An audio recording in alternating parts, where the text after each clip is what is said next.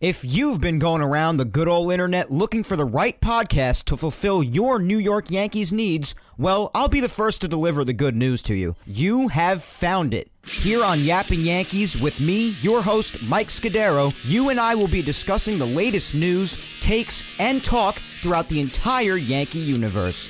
Oh, and there may be some ranting on my behalf. Yeah. Anyway, what do you say we get to it? Let's get to yapping!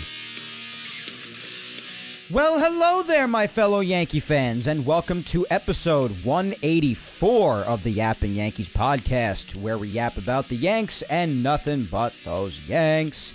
As always, I am your host, Mike Scudero, here on the 4th day of June in 2023. It is June, wow.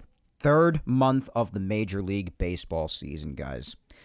Hope you're all doing well. The Yankees obviously amidst a West Coast trip right now, and I'm actually recording earlier in the day before the game tonight because obviously the game starts at around 10 after 7 tonight. It's an ESPN game, as all Sunday night games usually are.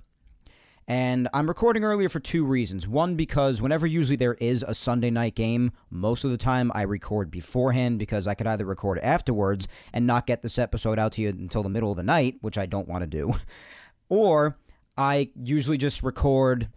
I'll sometimes record while the game is going on and give you like in real time reactions to the game. I've done that plenty of times on Yapping Yankees, especially with even Sunday afternoon games in the past.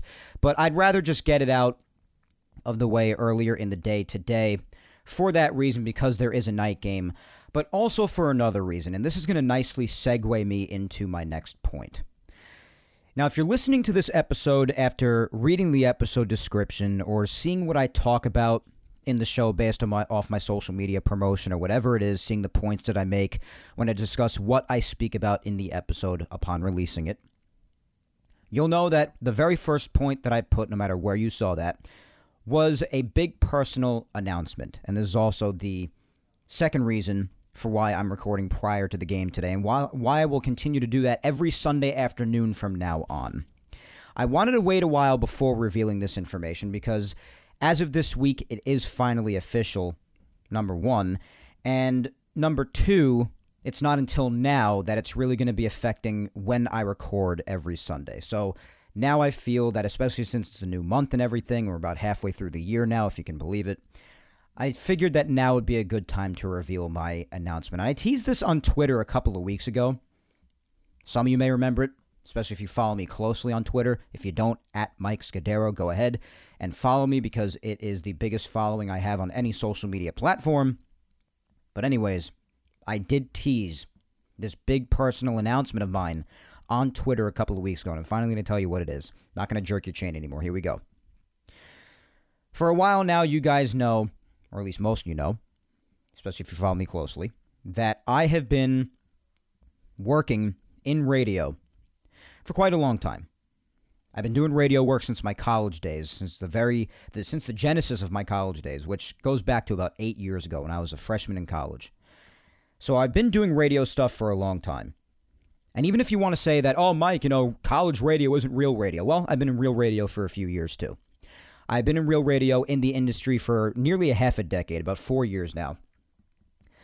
And for about 2.5 to 3 of those years, I was a midday producer and board operator / engineer for a radio station out east on Long Island called LI News Radio.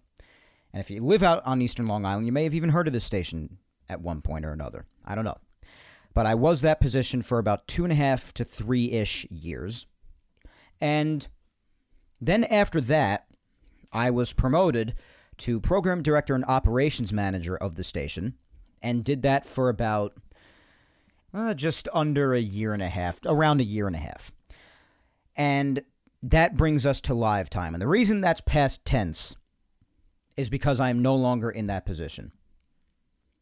I've alluded to the fact on this show and even on my social medias and everything that running a radio station was very difficult, as you could probably imagine, and as it should be. You're running a radio station. It's a lot. I was running the entire station. I was the reason the station was on the air, as it was for all program directors and operations managers before me, and as it will be for anyone's after me, including the one that took over for me just now. I just finished my 2 weeks, my final 2 weeks after I gave my notice 3 weeks ago as of tomorrow, which is also why I waited to give this announcement. I wanted to do it after the 2 weeks was officially done. And my new boss at my new job gave me a very well-needed week off in between jobs just this past week, in which I was able to enjoy life and be in a peaceful state of mind that I have forgotten about for the better part of nearly 2 years. I forgot that life actually has good aspects to it. Now, my goal here is not to sound morbid, but I'd be lying to you if I told you that the job that I just got out of allowed me to live any sort of a life whatsoever. And I do feel that a person at my age, in their mid-20s-ish, should be in a job like this for at least a certain amount of time so you could really learn to truly appreciate what hard work is. And have to experience what real hard work is, and working around the clock, working weekends, working holidays, not going on vacation for a while, making your sacrifices, paying your dues. And that is more than what I have done. And I'll leave it vaguely at this. When you realize in a company after you've done a certain amount of work, and there is little recognition, little appreciation, and really at the point that you're at, no real room for corporate or financial growth, basically looking at a dead end, it may be time to move on. And that's the realization that I hit. And I don't need to tell anybody in the industry this, but radio is very difficult. It's very unforgiving. It's oftentimes thankless. I'm not trying to shame the industry to anybody. And if you do make it in the industry, it could be very good. No denying that. But especially after what I had been through in this job with the hours, with the lack of everything I just said, and you're realizing that the job is a bit of a dead end, and you get another opportunity that seems very nicely, even if it is in another field, you'd be a fool not to take it. And that's really where I found myself. So, from a primary standpoint, the announcement is that as of this week officially, I have left radio for now. And going forward, I actually have a really good in for the finance field, which I have no experience in, but my new boss believes in me a great deal because she's happened to have been witness firsthand to my work ethic for a few years now. And my work ethic is top tier. And believe me when I say that I'm a very grounded and probably one of the least egotistical people that you would cross paths with in your life. So I say this with the utmost of humility. But objectively, and anybody who works with me at any point in their life could attest to this, my work ethic is God tier. Even if you don't take care of me, I believe, like I said before, in paying your dues and putting in the hard work, even if the benefits of that work, the fruits of that labor, are not great, at least to start. So imagine what you're going to get when you take care of me. This new job is a good opportunity for me in the finance field. The possibilities are completely and utterly limitless. So I'm really looking forward to it, pursuing this new career of mine from a primary standpoint. Now, when it comes to radio and broadcasting work, and even this podcast, what does it mean for this podcast, you might add? Well, it means absolutely nothing.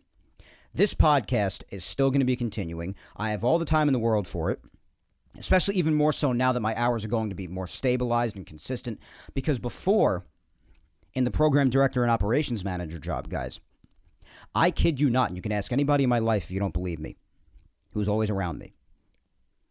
I worked on weekdays on and off from the better part of 8:45 in the morning all the way through to doing my last night check for the night at around 1 o'clock in the morning. All those hours, on and off the computer, having to be in the office most days and covering people when they're out because I was the manager and I ran a staff and all that stuff. So the responsibilities were, to say they were a lot, or even to a degree unreasonable, is probably the understatement of my entire life. And I even had to do work on weekends, always have to be on call in case anything goes wrong. Didn't have holidays. Even on the biggest of holidays that you could think of, imagine, whether it be Thanksgiving, Christmas, New Year's, 4th of July, Labor Day, Memorial Day, whichever holiday you want to throw out there. whichever one you want to. I had to do at least a little bit of work on that, check on the system, do my thing.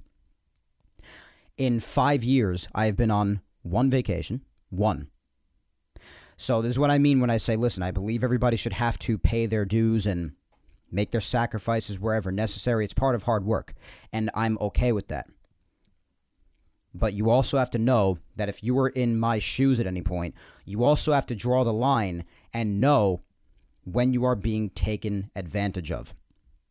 It's very important because you don't want to cross the line that separates hard work from borderline lifelessness and being taken advantage of in every single which way you could possibly imagine. You don't want to do that.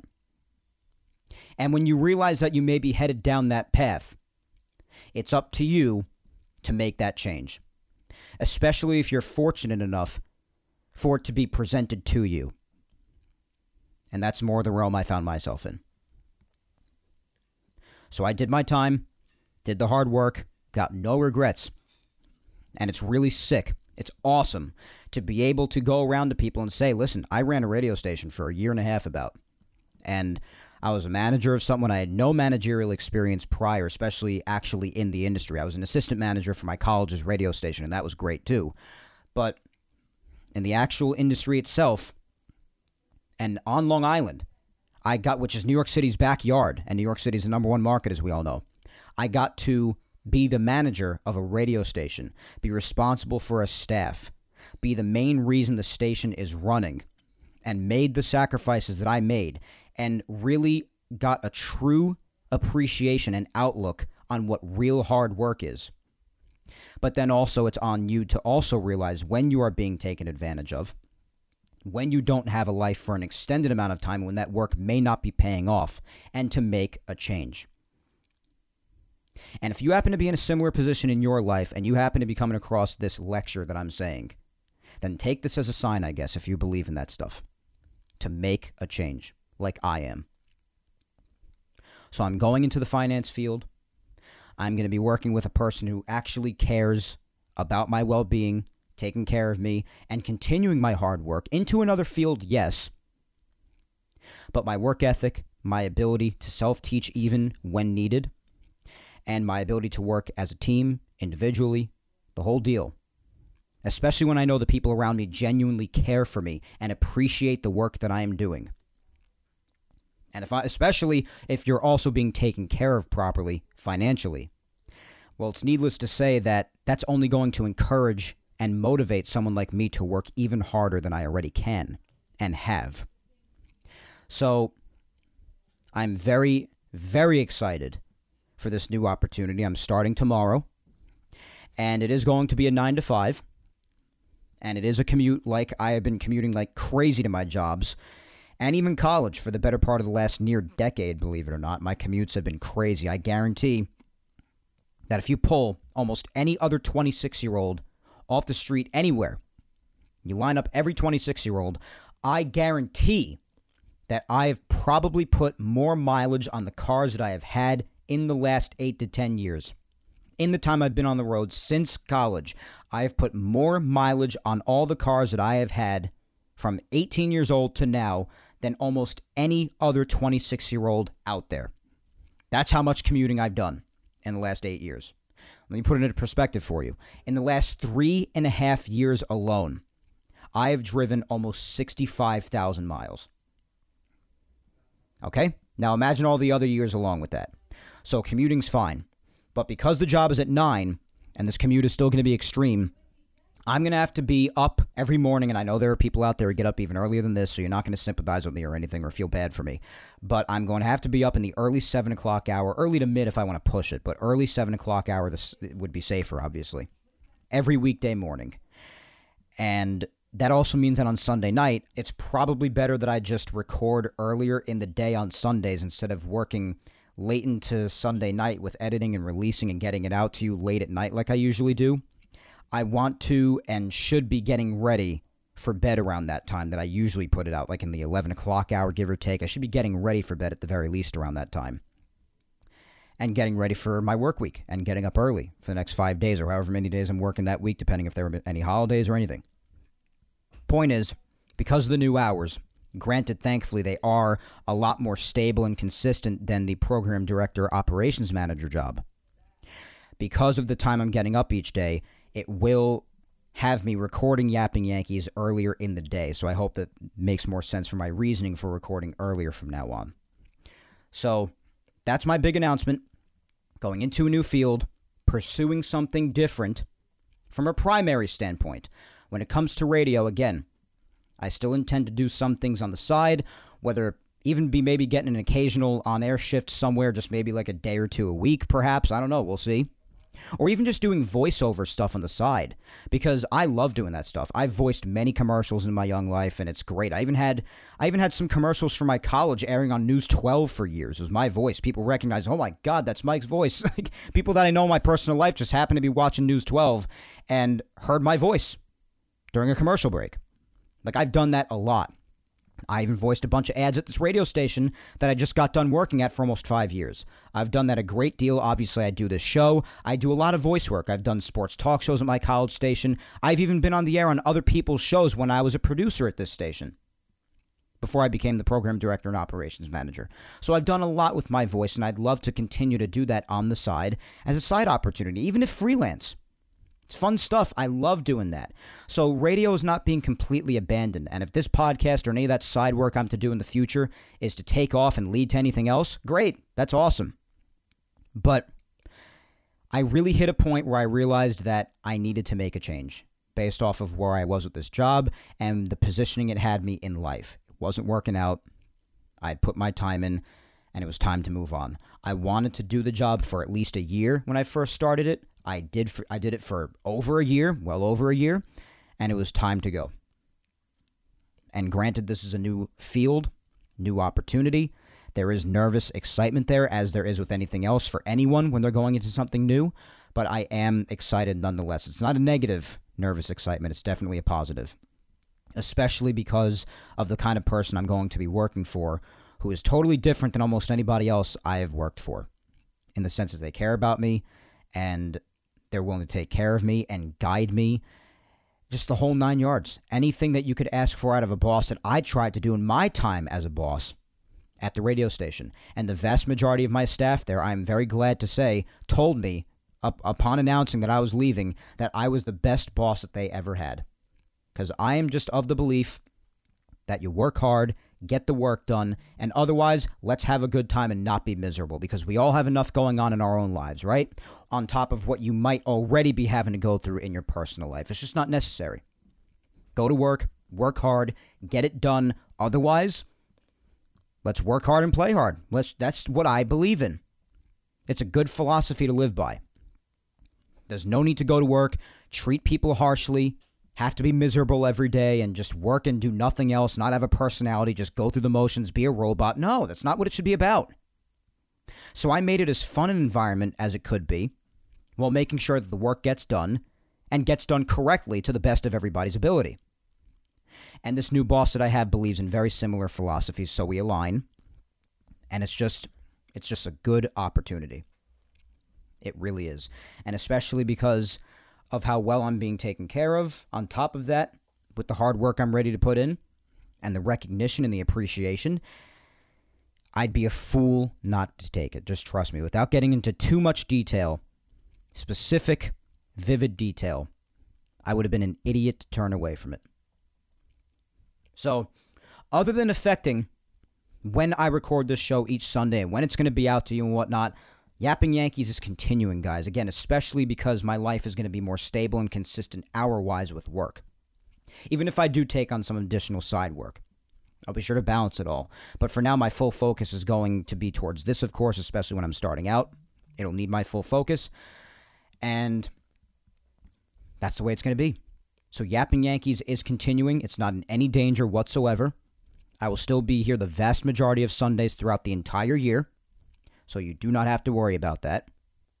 And in the same light, just know, and I know a lot of people, this will mean a lot to a lot of people, because fortunately, not only do I have a very closely knit, really loyal fan base for this show and overall, but they actually care about me on a personal level too, just know that I'm going to be much happier with this.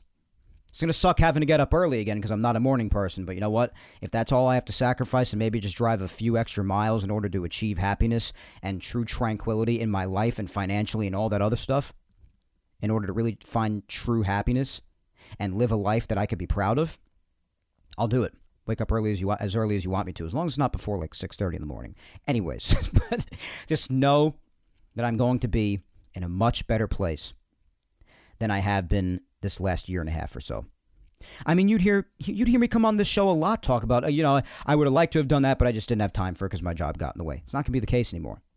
The fact that I'll actually have weekends, holidays, paid holidays even, and be able to go on vacation again, and being able to actually leave work and come home and not have to worry about turning on my computer to work on and off again for the next 6 or 7 hours until 1 o'clock in the morning, and having to be up early the next day to load in a sports report and just be on top of everything in case anything happens, manage the schedule, make sure everything's going on okay down at the studio, and just all this stuff that went into this job. I could talk your ear off for hours on the responsibilities.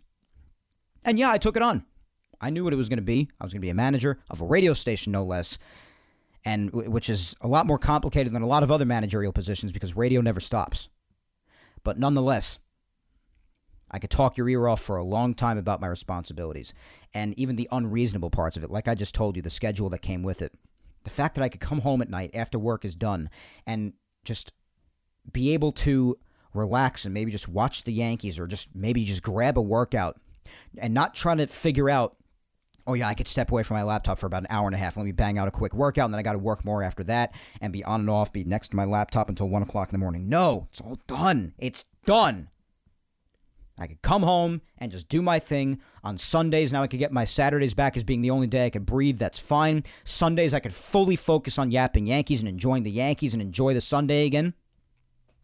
I could have holidays where I could actually just veg out and do nothing again. First time in forever doing that. I could go on vacation. I could do these things that many people experience normally that have become foreign concepts for me at this point. Do you know how that feels? To say I am at more internal peace and have a better mindset, again, is another understatement of my life. This is good for me. I'm happy about it. You should be too. If anything major happens on the journey, I'll be sure to update you on it. You can always contact me directly about it, whether it be through social media DM, or if we happen to be personal friends and you could just hit me up and ask how it's going. Or just ask me on social media, on a regular post of mine. I'd be glad to update you. So I'm excited for it. Radio from a primary standpoint, it was eating away at me, especially in this job, and knowing that very similar work would have to be put in and even more sacrifices for years to come, which would be fine for me if it was a promising opportunity with the chance for legitimate growth. But got to sit down with yourself eventually and ask yourself what it is you truly want out of life. Yeah, you want to work hard. You want to put in the effort in every single way, of course, as I have. But also, if you see that there's little to no payoff, or the payoff would be so many years down the line that at that point, you will have made so many sacrifices, it might not even be really worth it. And you just want to be financially sound, or as financially sound as possible, to be able to live a life that you could be proud of. And still do something that you enjoy doing. This field intrigues me, even though it's nothing that I really had thought about before. And I didn't really know much about just up until a couple of months ago. But it intrigues me. And the opportunity to still be able to do what you love on the side like I plan to do. If it has you in a better place mentally, and it has you in a better place financially, and you're working with better people, surrounding yourself with even better people, with limitless possibilities, why wouldn't you do it? Why wouldn't I want to do it? These are the conversations of late that I have been having with myself internally.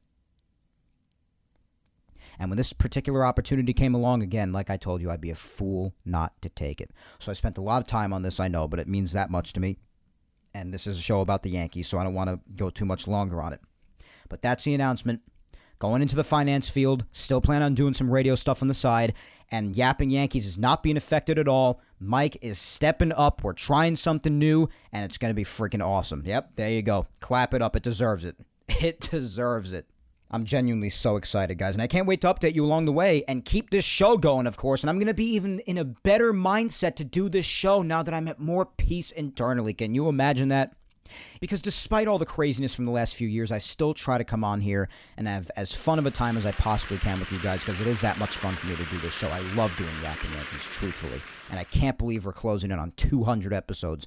It's just a testament to the work. The grind doesn't stop, guys. And again, if you even want to take it from a financial standpoint, I don't even make money on this. I just love doing Yapping Yankees. I love talking about the team that I love every Sunday. Even if it is a Sunday. You know how compelling it might be to just, oh yeah, kick your feet up, Mike. It's a Sunday. Relax. I want to talk about the Yankees with you guys. Oh, you do enough of that on Twitter. I want to do it more. I believe in putting your own content out there now that technology permits us to do so on all the podcasts that are around. Even if this doesn't completely and utterly blow up someday like some other podcasts do, you know what? I'm still having fun doing it. I still have a good core listenership of people that truly love to enjoy my content and enjoy just talking about the Yankees in general. Love it. It's what it's. So let's do it, guys. Let's see how it turns out, right? Life is a series of twists and turns. We'll see. It's rarely ever a straight path. So, with that being said, speaking of things not being a straight path, my God, how about this West Coast trip, guys? Especially when it comes to all the news and the updates. Oh my goodness, the injuries. How about the injuries? Why don't we just dive right into the news without even getting into specifics with the West Coast series? Because we get into that when we do the weekly recap and we go through all the games. Because we're already half an hour in here just talking about me, myself, and I. So let's just get into all the injury and roster updates of this past week. And it did start right back up at the beginning of this past week before you could even comprehend, like, oh my God, here we are into a new week. Just finished a series against the Padres last weekend. Got a West Coast trip. Going to be crazy. There's some nervousness involved there because the Yankees seldom do well on the West Coast. And even in the position they're in now, even if they lose tonight, it will not have been a bad West Coast trip per se. It will have just been average because they will have won a best 2 out of 3 and lost a best 2 out of 3. Or if they win tonight, it'll be a 4-2 trip. And you can feel really good about it coming back home. But nonetheless, even beyond just the games, obviously a lot of craziness happening in the injury realm, whether it be guys continuing to get hurt, guys coming back from injury, take your pick. But regardless, we're going to start at the beginning of the week as early as Monday when the injury crap continued, unfortunately, in the form of yet again, and I hate this so much, Mr. Harrison Lord Bader. I call him Lord Bader. After Lord Vader, because I'm a Star Wars nerd, in case you don't know. But nonetheless, Harrison again finds himself on the injured list after experiencing hamstring tightness on Monday night. And Boone said he's going to be out at least a couple of weeks. Obviously, tomorrow's Monday again, so it's been about a week since then. So hopefully, only about another week or so until he's back. He felt it after he was trying to beat out a ball in the infield, and he did.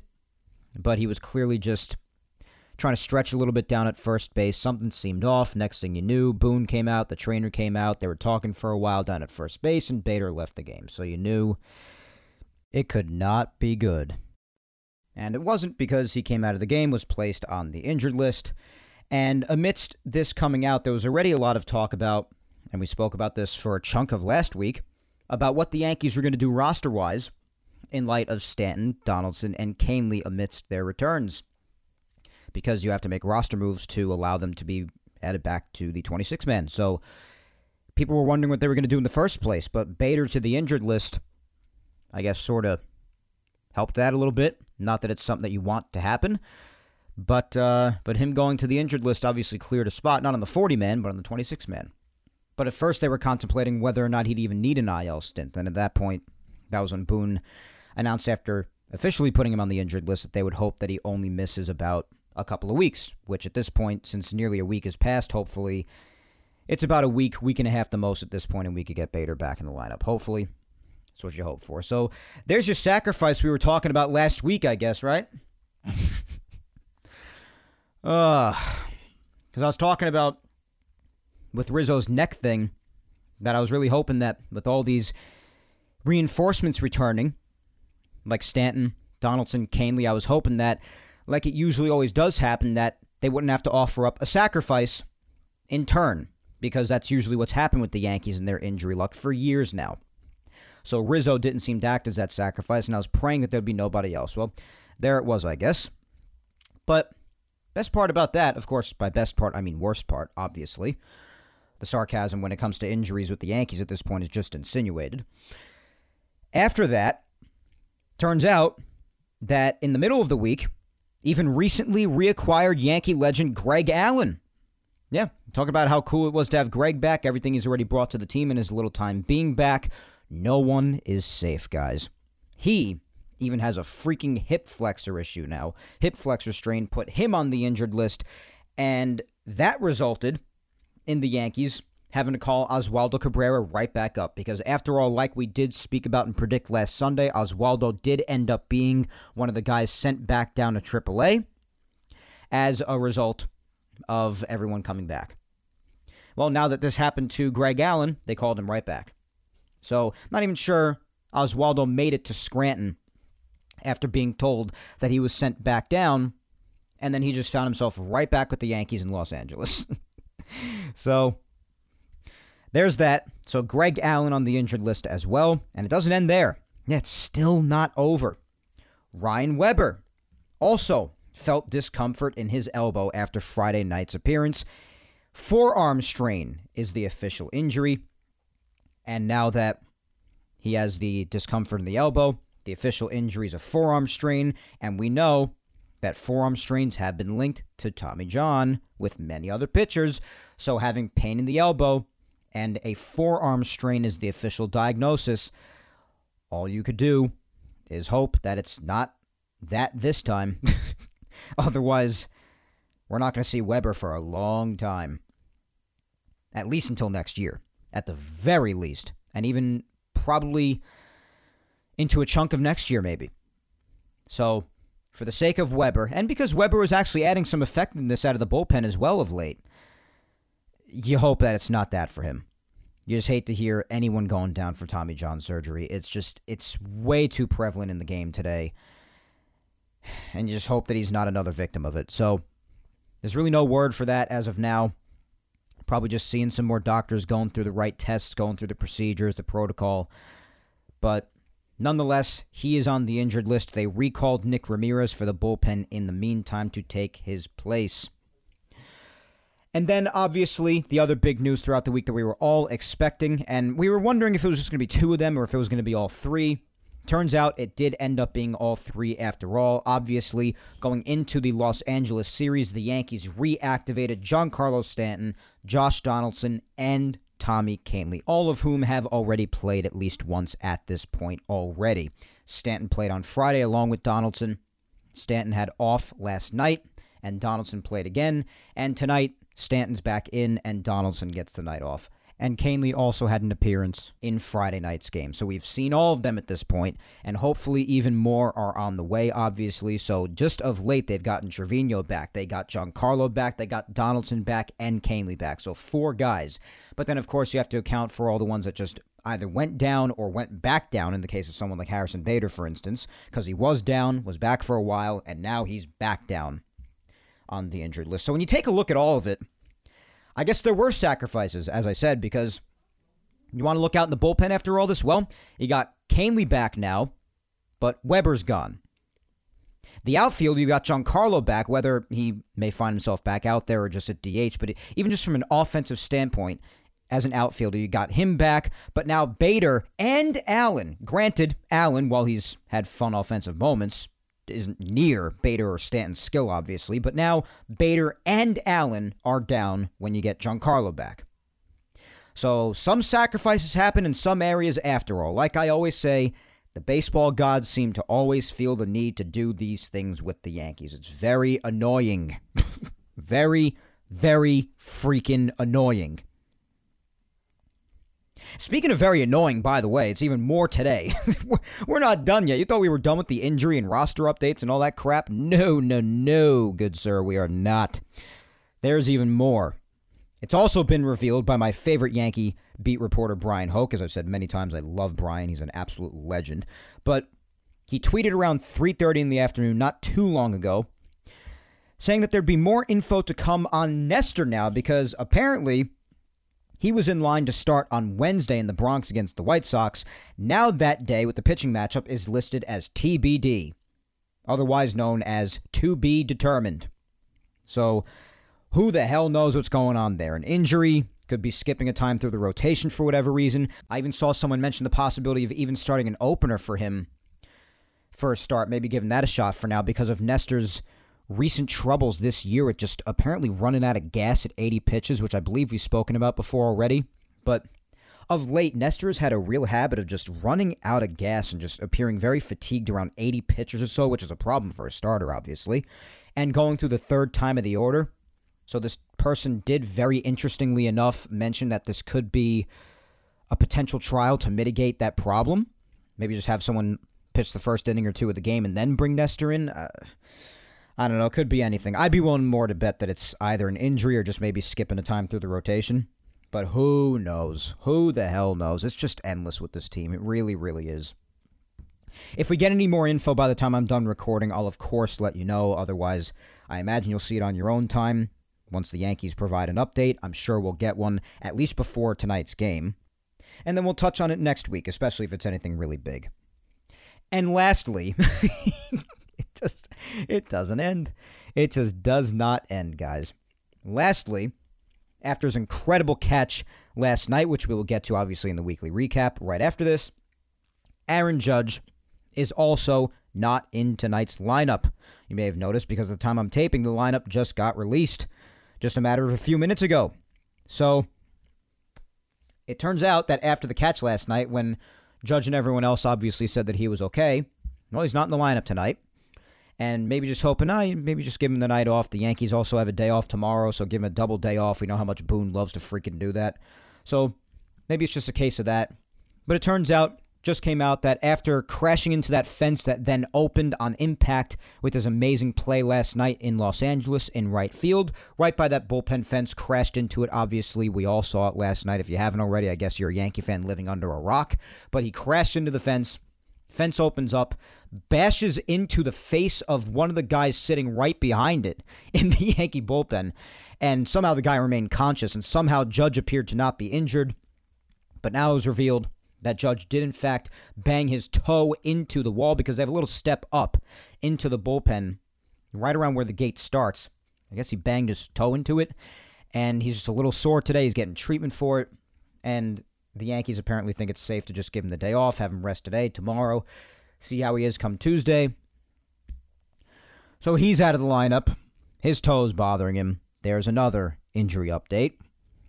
I really, from the sound of it, don't think that he'll miss much of any time just tonight, and then hopefully he'll be back Tuesday, because it doesn't sound like anything major at all, but you never know.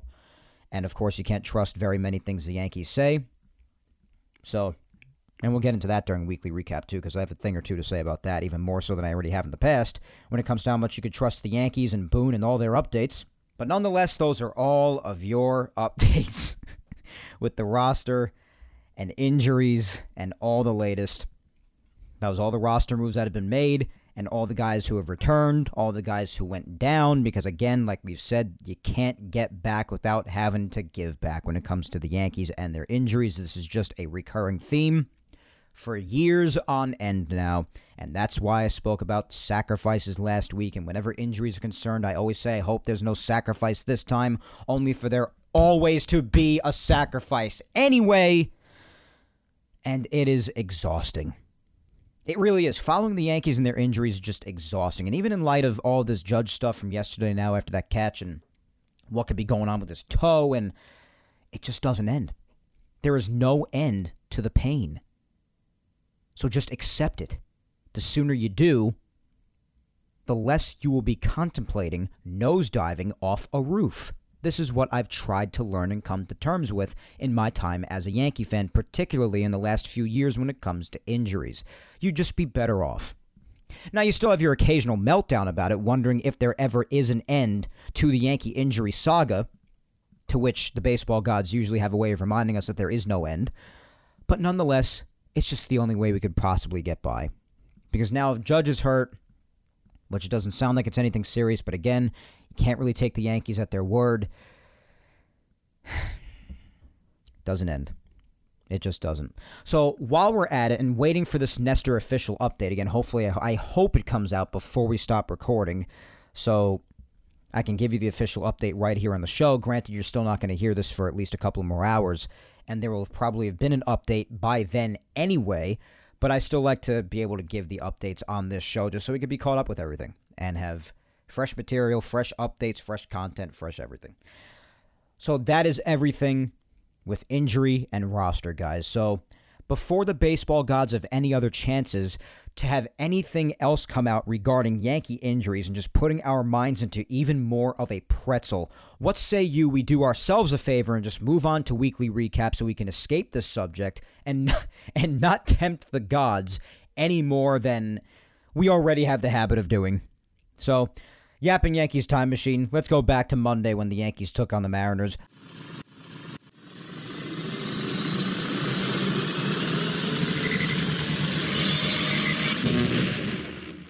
Save us, recap. Save us, please. Anything that could get us away from the subject of injuries and tempting the baseball gods with the Yankee injuries anymore. Oh my goodness, there is no escape. There is no end to the pain. It's just time we accept it, guys. Whenever we get someone back, we are going to lose someone else. Or multiple. Maybe even more than just one person. Oh boy. Let's get to recap. And we'll talk about each and every game and go through all the dates. Can't believe I just said that. Anyways, the beginning of the week. Big takeaway from the beginning of the week was the resurgence of the Yankee offense. Last week, and for a little bit before that, we were talking all about how the Yankee offense seemed to have fallen asleep yet again, leading all the way up to last Sunday when they broke out for 10 runs against the Padres in the rubber game matchup in that 3-game set last weekend. Well, the offensive explosions would not end there, because the Yankees would again, the very next night on Monday, would score another 10 runs, just like they did against the Padres in their 10-7 win on Sunday. Starting this game last Monday for the Yankees was Domingo Germán. He did not have his best. Still managed to fight through, I suppose. 6 1/3, 7 hits, 4 runs, 3 walks, and 4 strikeouts. Was not that sharp, but fortunately, the Yankee offense had his back, and they definitely allowed the team to feel pretty secure, I would say.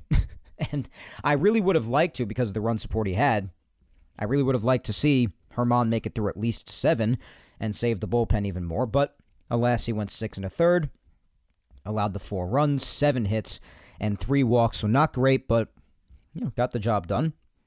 And the offense did the rest. Starting the top of the second with an RBI double by Jake Bauers. What a week he had. And that's another takeaway I got to mention right now. Jake Bauers, even going back to as recently as last night with his 2 two-run homers in L.A. against the Dodgers. I've got to issue an apology to Jake Bauers for suggesting him as a DFA-able option last week when we were talking about options for the roster to clear roster spots for Canely, Donaldson, Giancarlo. If you need to clear a 40-man roster spot, or if you just need a spot overall to demote somebody or DFA them, depending on what it is, of course, because if you're talking about opening up a 40-man spot, you have to DFA someone or move someone who's already hurt maybe to the 60-day injured list to clear them off the 40-man. It just depends. So, and if you're just reactivating someone, then you could just option someone else, because you don't have to clear a 40-man roster spot to do that if they have minor league options. You know the deal. If you know the deal, you don't need it explained. But Bauers and Calhoun, it was really between the two of them with a lot of us in last week's social media segment. So if you missed that, go listen back to last week's episode. It was really between DFAing Bauers or Calhoun. And I was saying Calhoun's bat had made it really tough of late to do that. And it's still true, but because, that was before this past week's tear by Jake Bauers. But Jake Bauers took it upon himself this past week to have a week for the ages with all these home runs and everything, playing wherever the Yankees need him to, playing some first base even. And which first base is primary. But anyways, he was playing a lot more outfield prior. But as of last week, it was obvious that Bauers was not being very valuable defensively for the Yankees, and he really wasn't doing all that much offensively, except for the just occasional once-in-a-blue-moon home run. So all of us had a reason for feeling the way we did last week, when talking about the possibility of DFAing him. But this past week, he did admittedly make all of us who said that look like fools because he must have changed something about his swing.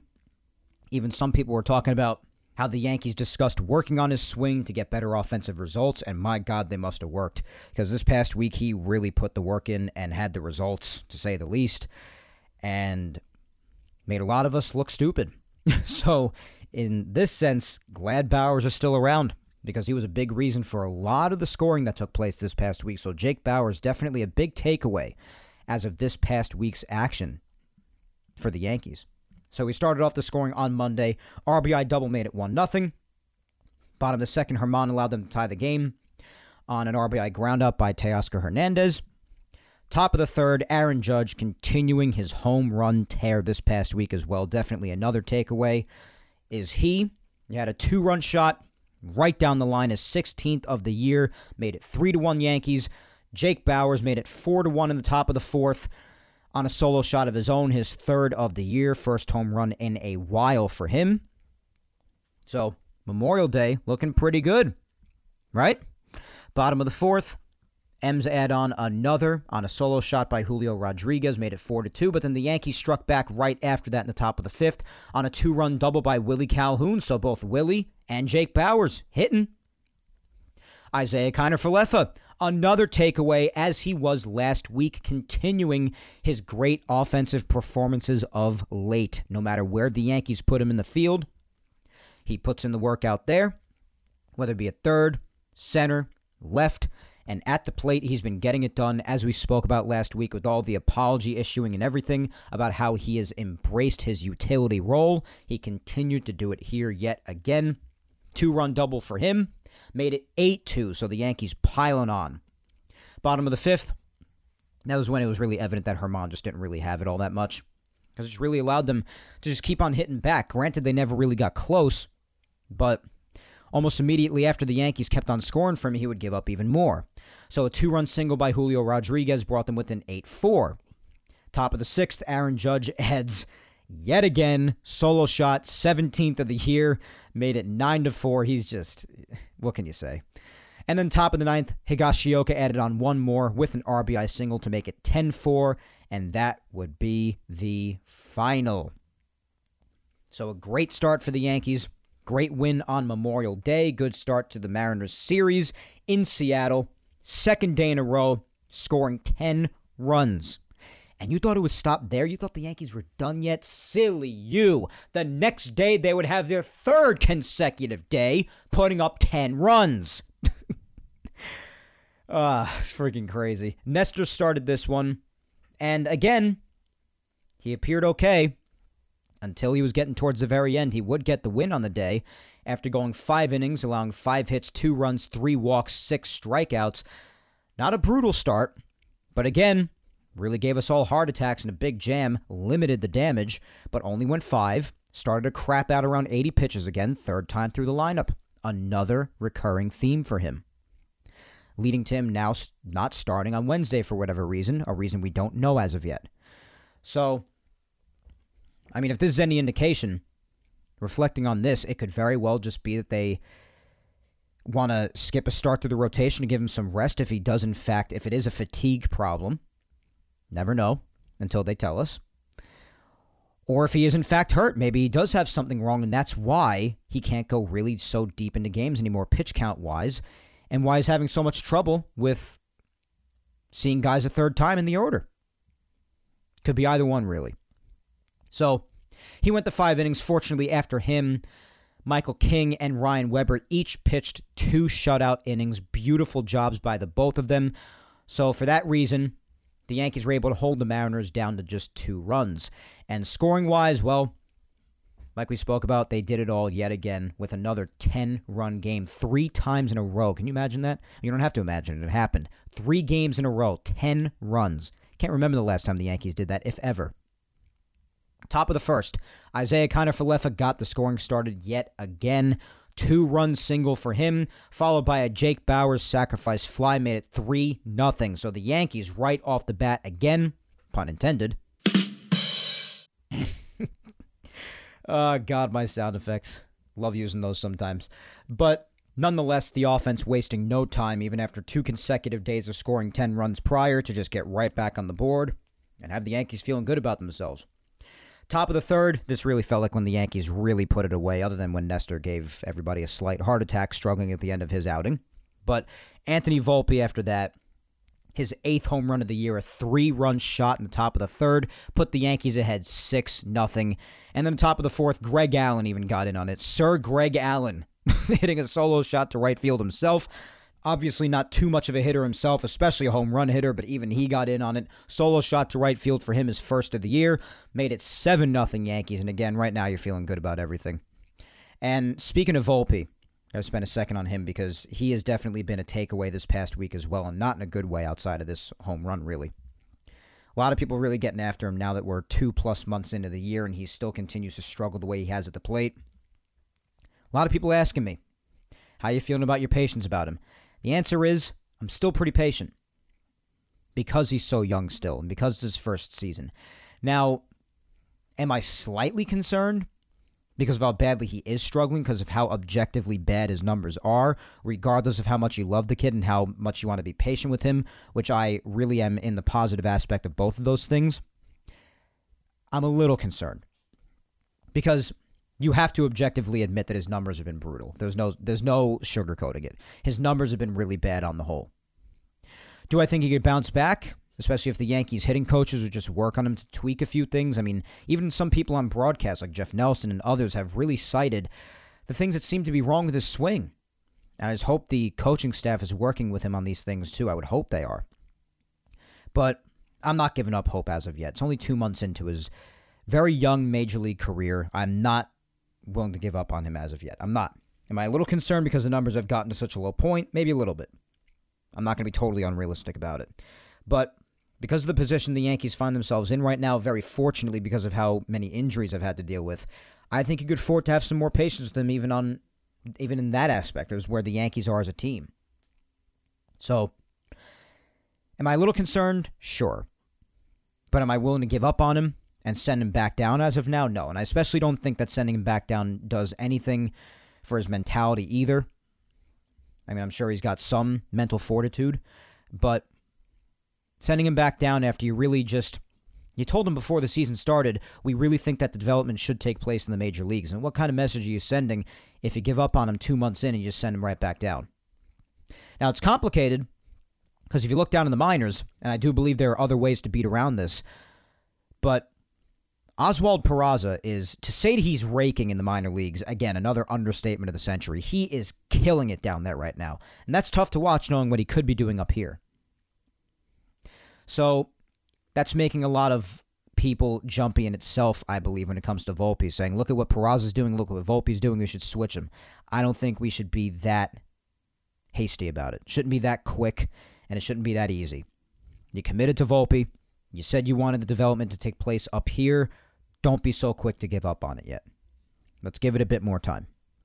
And by a bit, I mean, a reasonable amount of time more. I do think that certain things down the line could happen to where you could have both him and Peraza up here. And you could have, I think Peraza could be up here right now. But especially in certain cases, like let's say if Donaldson doesn't work out in the next month or so, and especially if Peraza is still raking at that by that time, then make your move. Make your move. There are other ways to do it. But it also has to be in a sense where Peraza would get at least somewhat regular playing time. So you could actually have a legitimate chance at contributing and producing up here. So I know it's tough to watch what Volpe's been going through. The strikeouts are way up. The run production's down. Just everything. He's made his mistakes in the field here and there, but that's to be expected. He hasn't even been stealing bases as often because he hasn't been on base as often, period. So it's been tough with him. I know. I view it as growing pains, though. I do. And is it a little concerning? Yeah. Is it tough to watch, especially knowing what Peraza's doing down there? Yeah. But the organization could find ways to get Peraza up here if they're creative.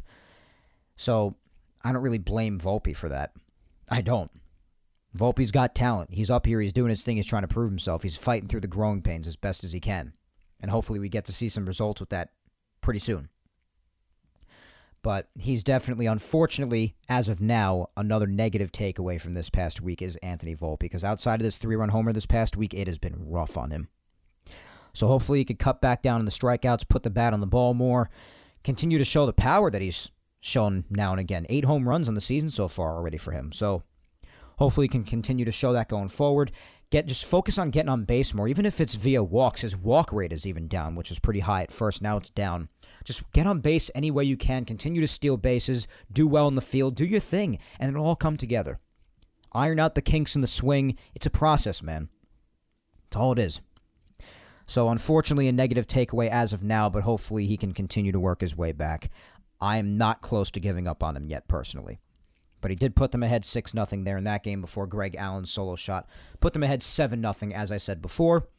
Then the bottom of the 5th was when Nestor started to run into some trouble, as we said before. Ty France RBI double, Teoscar Hernandez RBI double. Fortunately, he limited the damage to 2, and the Yankees did their adding on after that, since 2 runs is all the Mariners scored.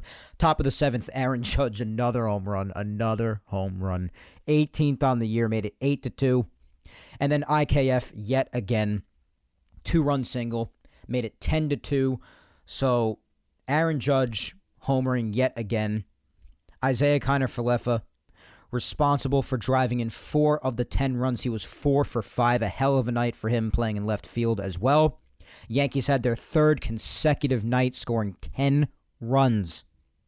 3rd night in a row. Unbelievable.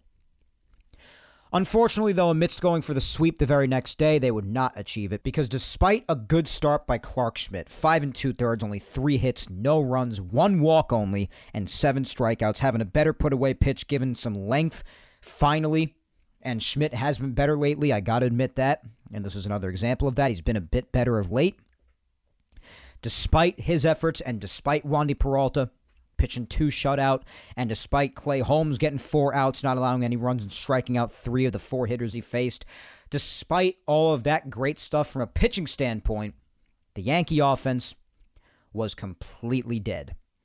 And I guess the 30 runs in 3 days, I guess that could result in a game like this every once in a while after something like that takes place.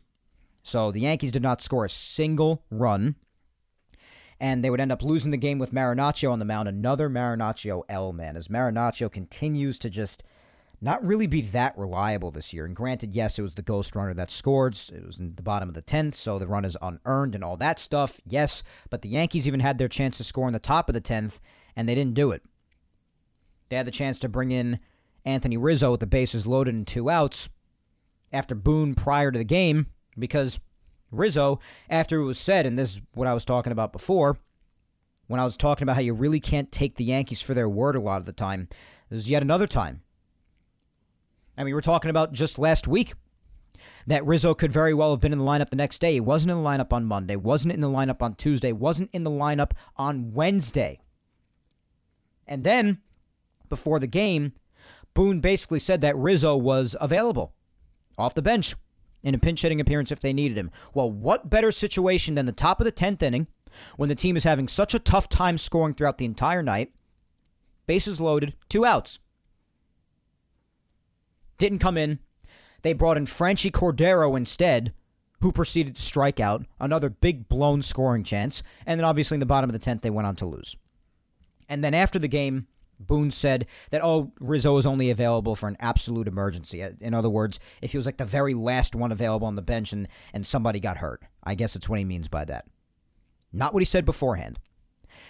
So, my question was, I'm not against giving him some extra rest if needed, if the neck was really worse than originally thought or said. But just don't go out there before the game and say that he's available off the bench and then proceed not to bring him in the most important situation in the game in extra innings. That'll make some of us scratch our heads. And yeah, we're just fans at the end of the day. And yeah, they're not entitled to give every little bit of information. And there might be a certain thing that some people even argued, letting the opponent know what's going to happen. But it doesn't matter about the opponent in that situation. If he's available and you say he's available, people expect to see him. And plus, if they're not entitled to give all of their true thoughts away and, they don't have to tell the media everything. It's not the media's business. It's not our business. Then what's the point of having any interviews? So I don't buy that crap that people were telling me. Oh, it's not his job to tell the media absolutely everything, and it's not his job to tell us fans everything. Well, then what are we interviewing for? How else are we going to get information? And accurate information at that. That's the problem here, getting accurate information. And he said he was available. So everybody was expecting top of the 10th, 2 outs for Rizzo to be in there. And he wasn't. And that caused some confusion. And that's okay to seek answers for that. And they even did that. That's why they asked him about it after the game. So we weren't the only ones thinking that. So was the media, evidently. So was everybody else with a brain in their head that watched the pregame and heard Boone say that he was available.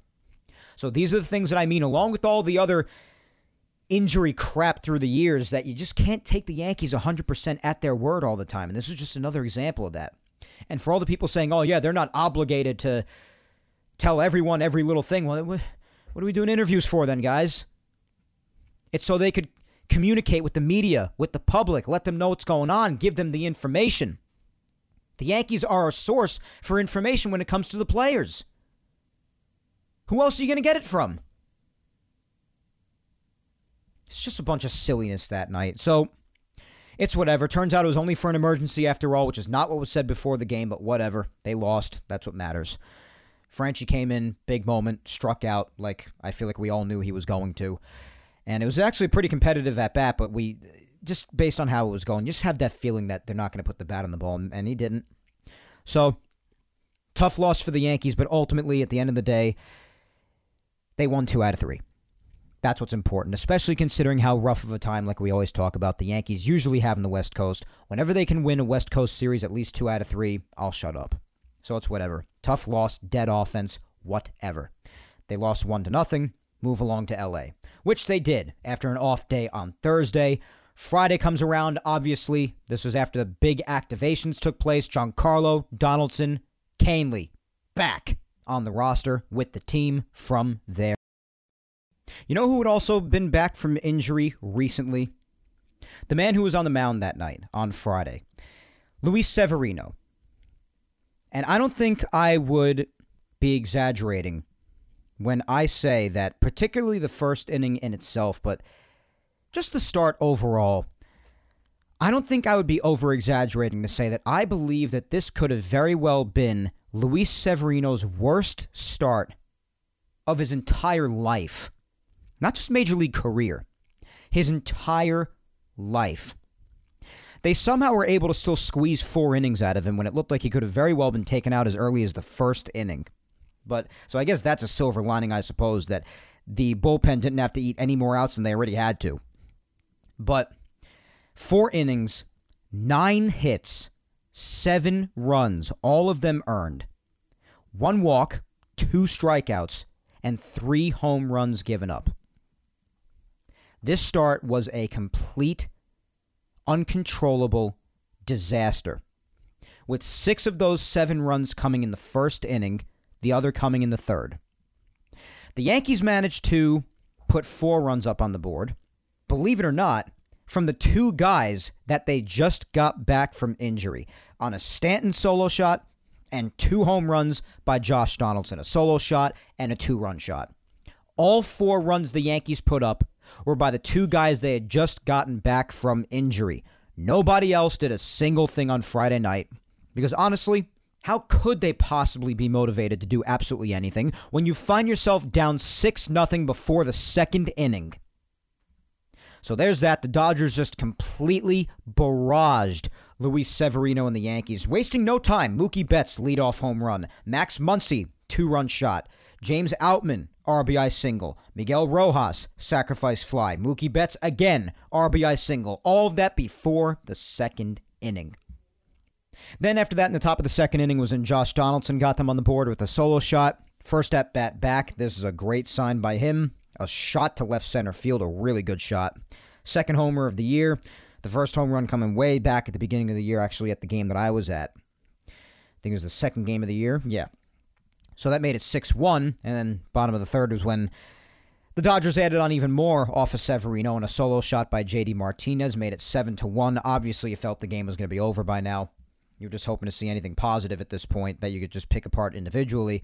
And you did get that in the top of the fourth when Giancarlo Stanton, as I just said, just back from injury on Friday night, also hit a solo shot of his own to left center as well. So that's really good to see from Stanton. Stanton has obviously had a history of loving to hit at Dodger Stadium, has hit some monumental home runs there, including even in the All-Star game.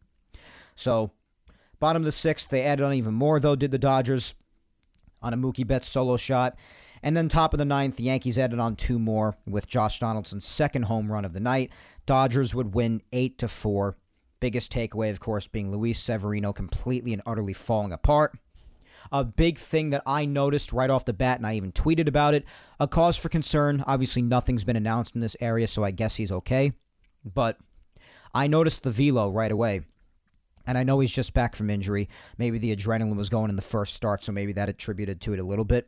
But in the first start, it was easy to notice that Luis Severino, in his first start back from the injured list, was consistently throwing anywhere from 98 to 100 miles per hour. Consistently. In this start, he barely cracked 94 miles an hour. He mainly floated around 93, 94. So the velo was down, everything appeared flat, and his location was just awful. Absolutely awful. And he got clubbed as a result. They really tagged him good. So, after the Luis Severino implosion, that made the Yankees get dealt an 8-4 loss to start the series in L.A. They would bounce back as of last night, though, and because the game hasn't started as of tonight, this will be the last game of the weekly recap that we talk about, of course. But last night, the Yankees did manage to bounce back with Garrett Cole on the mound. He did have a couple innings where he got into a little bit of trouble, but otherwise, Cole had himself a nice outing. 6 innings, 4 hits, 1 run, 2 walks, 5 strikeouts, lowered his ERA to 2.82, got his 7th win on the year as a result of the Yankees' 6-3 victory, and he is still undefeated. He is 7-0. You guys know that I don't really care for pitcher records, but I still glance over it. He is 7-0. Should talk about it still at least a little bit, whether or not you care for the statistic, but he is 7-0. He could have stayed in the game even longer as well, because after he was done in the 6th inning, and I questioned this on Twitter before any update came out, as did everyone else, he only had 80 pitches heading into the 7th. And even if you don't want him facing any particular guys for yet another time through the order, I was like, well, why don't you at least let him start the inning and have someone ready to go in the bullpen and take it batter by batter? I don't get it. He's the ace. 80 pitches out of the game? But it turned out not long after that, there was a Twitter update saying that he was actually cramping up a bit. They didn't want to play with it. So that makes sense. Take him out. You don't want him to get hurt. But nonetheless, so the bullpen had to get 3 innings worth of outs, so 9 outs, obviously. And Wandy Peralta came in, and he really made things nerve-wracking because he fell apart when he came in. In the bottom of the 7th, it was really baffling. Like, he just didn't seem to have his stuff going either. Like, at all. Give an RBI triple to Miguel Vargas, and Miguel Rojas got an RBI single off him. That brought the Dodgers to within 2 at the time, and you just didn't want to mess around with any of it at all at that point anymore. So King came in and held the Dodgers down for another 2 shutout innings as Michael King just continues to be an absolute beast out there. And then Clay Holmes, of course, closed it out in the 9th for his 6th save of the year. Clay still looking pretty good for the most part. That is a big relief. And back in the closer role as well, he looked pretty good. Granted, he did have a 3-run lead, but still. It would not be the first time he had choked that up as well. So, still a big positive nonetheless. But how did the Yankees get their 3 runs, you might ask? Well, I will tell. This was also what I was talking about earlier when I was talking about the tear that Jake Bauers has been on all week. It very much continued and even hit a peak last night, one may even argue, because he had 2 2-run homers, the first one coming in the top of the 2nd. And this gave the Yankees a 2-0 lead very near the beginning of the game. Then in the bottom of the 2nd, Cole would give up his one and only run on an RBI single by David Peralta thanks to a miscommunication in shallow left between Volpe and Jake Bauers, so that drove in a run. Made it 2-1. And I know you got some people playing out of position. Left field is not exactly Jake Bauers' ideal position, but some of the defensive miscues on this team and the miscommunications, it's resulted in some really foolish plays taking place this year with this team, so I hope they figure it out. But nonetheless, that brought it to within 2-1, and Jake Bauers had the Yankees covered yet again in the top of the fourth with another 2-run shot, second of the game, fifth home run of the year. Made it 4-1 Yankees. Top of the sixth, Judge padded it a little bit more with his 19th home run. A solo shot right down the left field line, an absolute missile into the first few rows in left field. Made it 5-1. And obviously with Peralta and the Dodgers brought it within 5-3, of course. And then the top of the ninth, as I mentioned before, recently brought back Oswaldo Cabrera, called right back after Greg Allen's injury. Hits a shot into left for a solo home run, his fourth home run of the year, made it 6-3 Yankees, and that would obviously be the final. I would say that's a big takeaway, too, because Oswaldo, having just come back, obviously the goal, other than just to clear roster space in sending him down, was to really have him hit a reset button, rediscover his swing, iron out the kinks, come back stronger than ever, and I was confident that was what was going to happen. But then, of course, injuries always throw things off and what the original plans are. So he was called right back, and he hits a home run right away.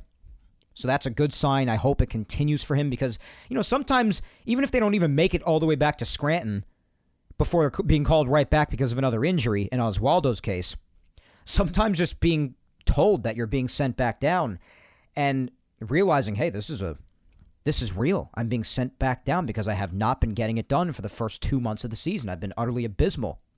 This is real. I got to get it going again. Maybe that was enough to motivate him. Who knows? I mean, who knows?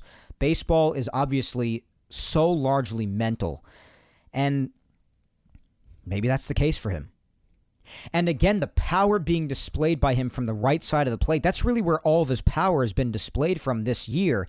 And last year and throughout all the past whenever you heard about Oswaldo and actually saw him, his power usually comes from hitting from the left side. So again, another interesting display of power from the right side here, which is mainly what we've seen from him this year. Change of pace when it comes to hitting, because obviously he's a switch hitter. So that's another note to be reminded of, to just realize that's another interesting thing when it comes to his hitting this year, amidst how baffling it is of how badly he's done for the vast majority of the first 2 months here of the 2023 season. But nonetheless, it was enough to give the Yankees the 6-3 victory and lead to today's rubber game matchup, which is starting in not too far from the time I'm recording now. Tonight's Sunday night ESPN game, rubber game matchup in LA. The pitching matchup, as it will get started at 7:10 Eastern. By the time you're hearing this, the game will definitely be over. But the pitching matchup tonight is Domingo Germán going for the Yankees, and for the Dodgers, Bobby Miller will be going for them in his third pitching appearance this year. So we'll see what goes down. Yankee lineup, obviously, without judging it, as we said before. And apparently Boone has recently come out and said he just doesn't know whether he'll need an IL stint. They're going to see how he feels, so I don't know. Glaber's leading off at second base. Rizzo batting second at first base. Stanton batting third, DHing. Willie Calhoun in the cleanup spot in left field. DJ batting fifth at third base. Jake Bauers in right field batting sixth. Batting seventh is IKF in center. Higashioka's catching tonight, batting eighth, and Volpe ninth at shortstop. So that's the lineup. Germán on the mound. We will see what goes down, who will take this series in what has been a very interesting series in Los Angeles, and just an interesting West Coast trip overall. Like I always say, there's a lot that usually happens on the West Coast. It's usually always a chaotic experience, hence the episode title, guys, West Coast Chaos. Whether it be because of the gameplay, the injuries, the roster, no matter what it is, usually a lot always happens on the West Coast. What is ahead? As we have just given all of our takeaways from this past week. Obviously, another big takeaway is just seeing what happens with Nestor, if he's injured, or what the deal is, if we get that update soon. Hopefully we do. And what the deal is with Judge, whether he'll need an IL stint or not, and when Bader is going to be back officially, hopefully in just another week and a half. What the deal is with Rodon, who continues to throw bullpen sessions, and apparently he's going to face live hitters soon. Just the injury list overall, just takeaways with injuries, which we've given all about so far, and cited each and every player and their actions this past week with their takeaways. What is ahead for this coming week after the West Coast trip concludes after tonight? Well, tomorrow, the The Yankees, they head back home to New York, are off, so they have an off day tomorrow, June 5th. June 6th, they'll be back home to face the White Sox. 7:05 Eastern in the Bronx. Giolito against Clark Schmidt will be Tuesday's matchup. Wednesday is the TBD day. We'll see who takes on the White Sox's Lance Lynn. Obviously, this is supposed to be Nestor's start, as we said before. We'll see what they choose to do on Wednesday in the coming days. And then Thursday, it's set to be Clevenger against Severino. Severino retaking the mound, obviously hoping to rebound from his horrific performance on Friday night. That'll be Thursday the 8th. All three games against the White Sox, again at 7:05 Eastern. Friday, next weekend, is an exciting series because finally the Yankees get to see the Boston Red Sox for the first time this year. I feel like strangely, multiple times in the last couple of years, the Yankees and Red Sox go pretty deep into the schedule without seeing each other at all. Stop doing that, Major League Baseball. We want it evenly spread out so we get Yankees and Red Sox excitement throughout the entire calendar. Come on. So the 9th, they're finally seeing each other again. Yankee Stadium matchup next weekend. Friday night's game will be at 7:05 Eastern. Saturdays will be at 7:35 p.m. Eastern. Saturday the 10th. And Sunday the 11th, just like tonight, the Yankees will be having another Sunday night game. It'll be another ESPN Sunday night special, Yankees-Red Sox, next Sunday when we speak again. Yankees-Red Sox in the Bronx, wrapping up the 3-game set at Yankee Stadium. And again, not only because I got to be getting ready to go to bed earlier on weeknights because of my new job, but because yet another Sunday night game I'll probably be taping earlier in the day next Sunday as well, just like today. As a matter of fact, speaking of all these night games, the Yankees actually don't have, speaking of multiple Sunday night games in a row, the Yankees actually don't have another single day game until, I forget the specific date, I'm checking right now. Yeah, the next time they have a day game is on Saturday, June 24th against the Rangers at Yankee Stadium. It's a 4:05 game. That's actually a game that I've been eyeing for a little bit. I think that'll be my next return to Yankee Stadium, my 4th game of the year. But that's the next time they have a day game, guys, and it's already been a few days since they've had a day game. Basically since the Padres. So yeah, pretty much the Padres was the last time that they had a day game on Sunday the 28th because all the games against the Mariners were night games. All the games against the Dodgers here are night games. And then have another day game until the 24th against the Rangers. That's crazy. So many night games. Wow. Really odd scheduling there. But anyways, that's what's ahead going forward for this next week when it comes to Yankees baseball after tonight's final game against the Dodgers. Again, you guys will have already known the final outcome of the game because by the time I upload this, the game will have been over. I do not want to release it while the game is going on because obviously everybody's attention, including my own admittedly, will be on the game, not on some podcast episode. So it'll be up for you probably not too long after the conclusion of the game. And obviously you could listen to it whenever you want throughout the entire week. It's there for your listening pleasure. So let's move on to the end of the show now. We got the social media segment, the final segment. As always, got another open-ended question for you. I promise I'll bring back the Q&A at some point. I know you guys like to ask me the questions at times. I'll try to bring that back next week maybe. If nothing else major happens that, it should be obvious that I should question you guys on. But for now, we got another open-ended question. And because it's such a big subject being the 3 guys who came back on Friday between Stanton, Donaldson, and Canely, and injuries have dominated so much of the discussion, as they should because of how frequently they're occurring and how many times they get guys back and lose other guys constantly. It's like a revolving door around here. It should only make sense that amidst all the chaos, injury, and otherwise, that we talk about a guy the Yankees just got back because he could also have an effect, his performance, or lack thereof, could also result in the Yankees taking another route. Such as, if he doesn't work out, will we see Peraza again sometime soon? What could possibly happen? They could go down other routes in other areas. So, given the fact that he's come back and he's as hot of a topic as he is, and he's on a bit of a leash, understandably so, whether it be long or short, I'm sure there's some sort of a leash there given the circumstances and how poorly he has done in his time on the Yankees, whether it be on the field or missing time with injury the way he has the last couple of months now this year. But the subject I speak of is Mr. Donaldson, Josh Donaldson. Just came back from injury. He is a hot topic, and especially because of his first game back when he hit 2 home runs, one of them being off Kershaw. It is impressive. Got to give him that. Tip your cap when necessary, and when it's deserved, give you kudos. But he's a very hot topic. And depending on how he does, like I said, it could decide ultimately on other sorts of routes the organization could take. If he doesn't hit within the next month, could that be another route for Peraza coming back?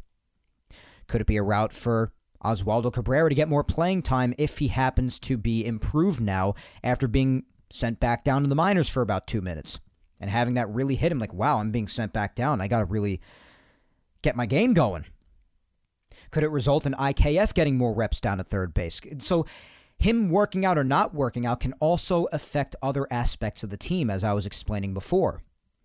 But of course, if he does work out, then obviously that's to the betterment of the Yankees. His success is the Yankees' success, as we spoke about. Hence why I will not actively root against him, despite my lack of belief in him that he could bounce back. You cannot believe in someone, but still hope that they somehow prove you wrong. Happens all the time. Donaldson happens to be another example of that for me. So, given how hot of a topic he is and how it was one of the bigger points of this past week about him, Stanton, and Canely all returning at the same time heading into the series against the Dodgers, I figured ask the question on him amidst all the chaos. And the question is, despite him only having played 2 games so far, and again, he's not in the lineup tonight, so it'll stick at 2 even as of tonight, do you believe that Josh Donaldson can finally be a positive impact on this team upon returning, and how long of a leash are you giving him? Well, I've been more than open about this. While I hope that he is a positive impact, because again, him being a positive impact means better for the team, so obviously I would hope for that.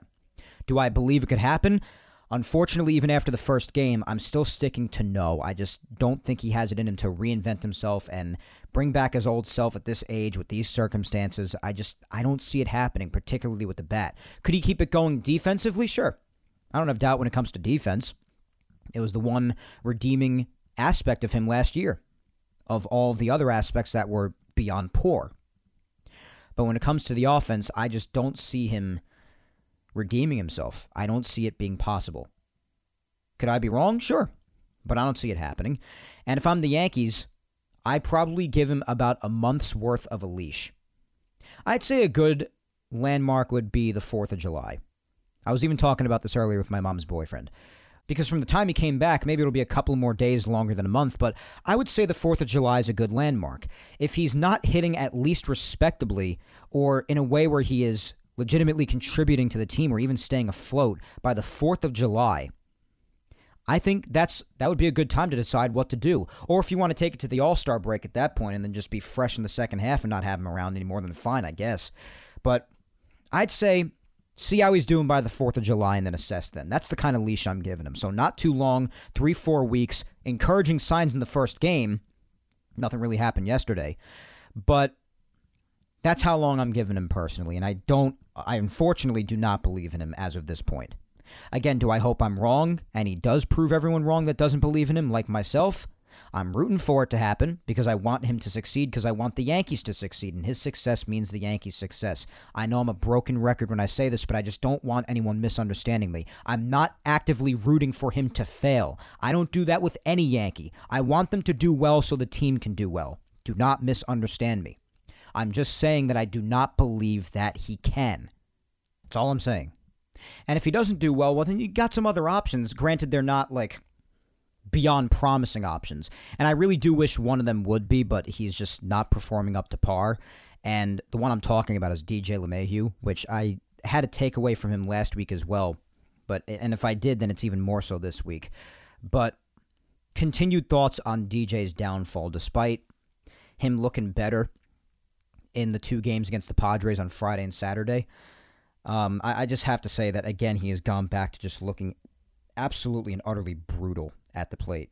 I mean, he's still making his plays in the field, yeah, but his lack of hitting at the plate also just, it complicates things because it's not such an easy option if Donaldson doesn't work out.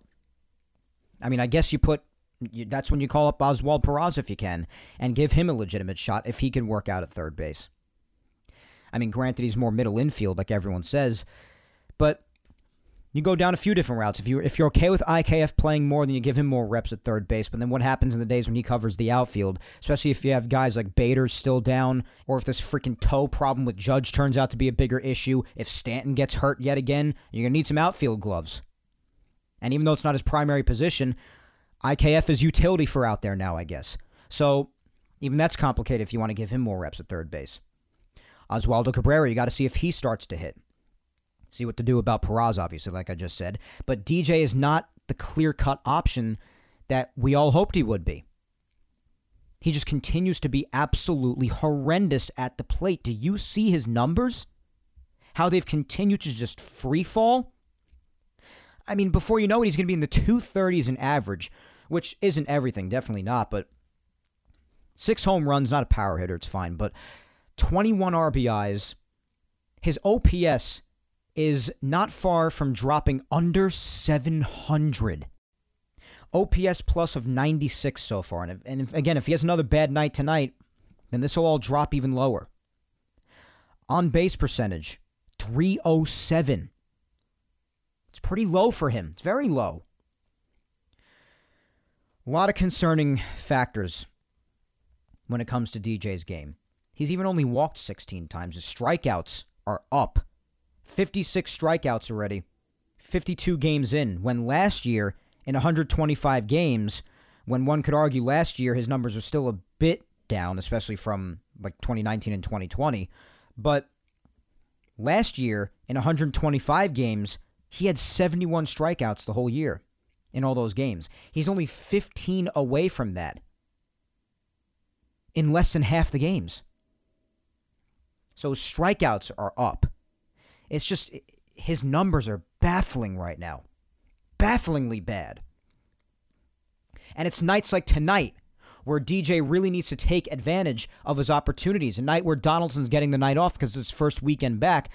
Stanton got the night off yesterday. Donaldson gets the night off tonight.